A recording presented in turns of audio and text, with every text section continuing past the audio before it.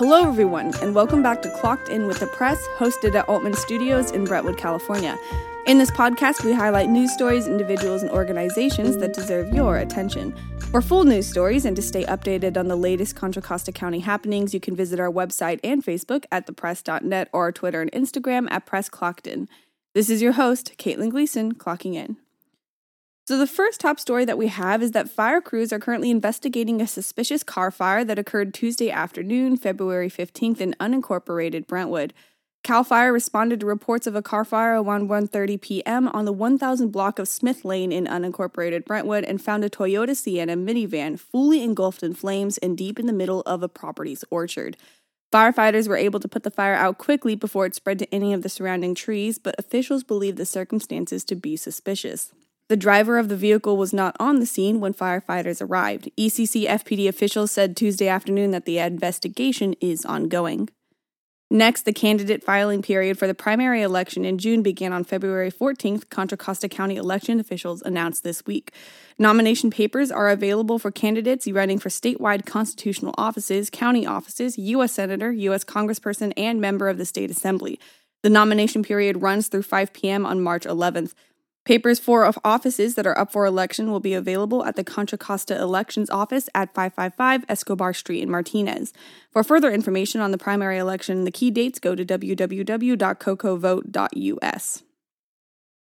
Next, Oakland resident Mark Estrada, the man accused of killing Brentwood resident and Hayward Police Sergeant Scott Lunger following a traffic stop in 2015, has reached a plea deal with Alameda County prosecutors that could send him to jail for at least 50 years.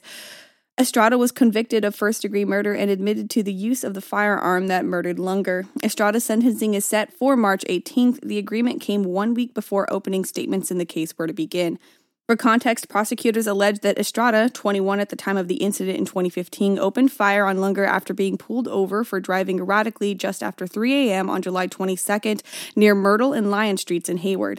Before Lunger approached the truck, Estrada fired 3 shots, striking Lunger in the head and leg. Estrada fled the scene but was arrested later the same day. He was on trial in 2020 when the coronavirus pandemic struck, resulting in a mistrial. In the wake of Lunger's death, a portion of Highway 4 between Laurel Road in Oakley and Balfour Road in Brentwood was named Hayward Police Sergeant Scott Lunger Memorial Highway in 2018, and a year later the city of Brentwood dedicated a street in his honor. Next, the Contra Costa County Sheriff's Office Delta Station recently announced it received a $164,000 grant that will be used to install more license plate reader cameras in the Discovery Bay area. While it is difficult to recognize a direct correlation between installation of license plate readers and a decrease in crime, officers say they believe they will help in identifying stolen vehicles. There is no map of the cameras available for public view. Publicizing such information would presumably encourage more criminal activity and vandalism, according to officials.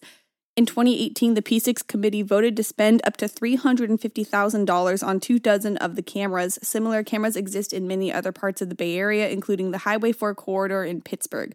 Once installed, the new cameras will augment the existing license plate readers. Currently, there is not a firm idea of cost. The project is out to bid, and people hope to be able to get some estimates soon. The original cameras cost between $13,000 and $15,000 each. Lastly, Heritage High School's Dante Weber was proud to accept admission to the United States Military Academy this month. This is his dream destination upon graduation for the Discovery Bay senior. Weber commented on this achievement saying, quote, "I feel honored to have been nominated, qualified, and accepted into West Point. It was in great part due to my family, especially my mother, military veterans who encouraged me, my ROTC leader, my teachers, and all of my coaches throughout the years," end quote. Weber received his nomination from Representative Jerry McNerney. As a community, we wish nothing but the best of luck for Weber as he embarks on his military journey through West Point.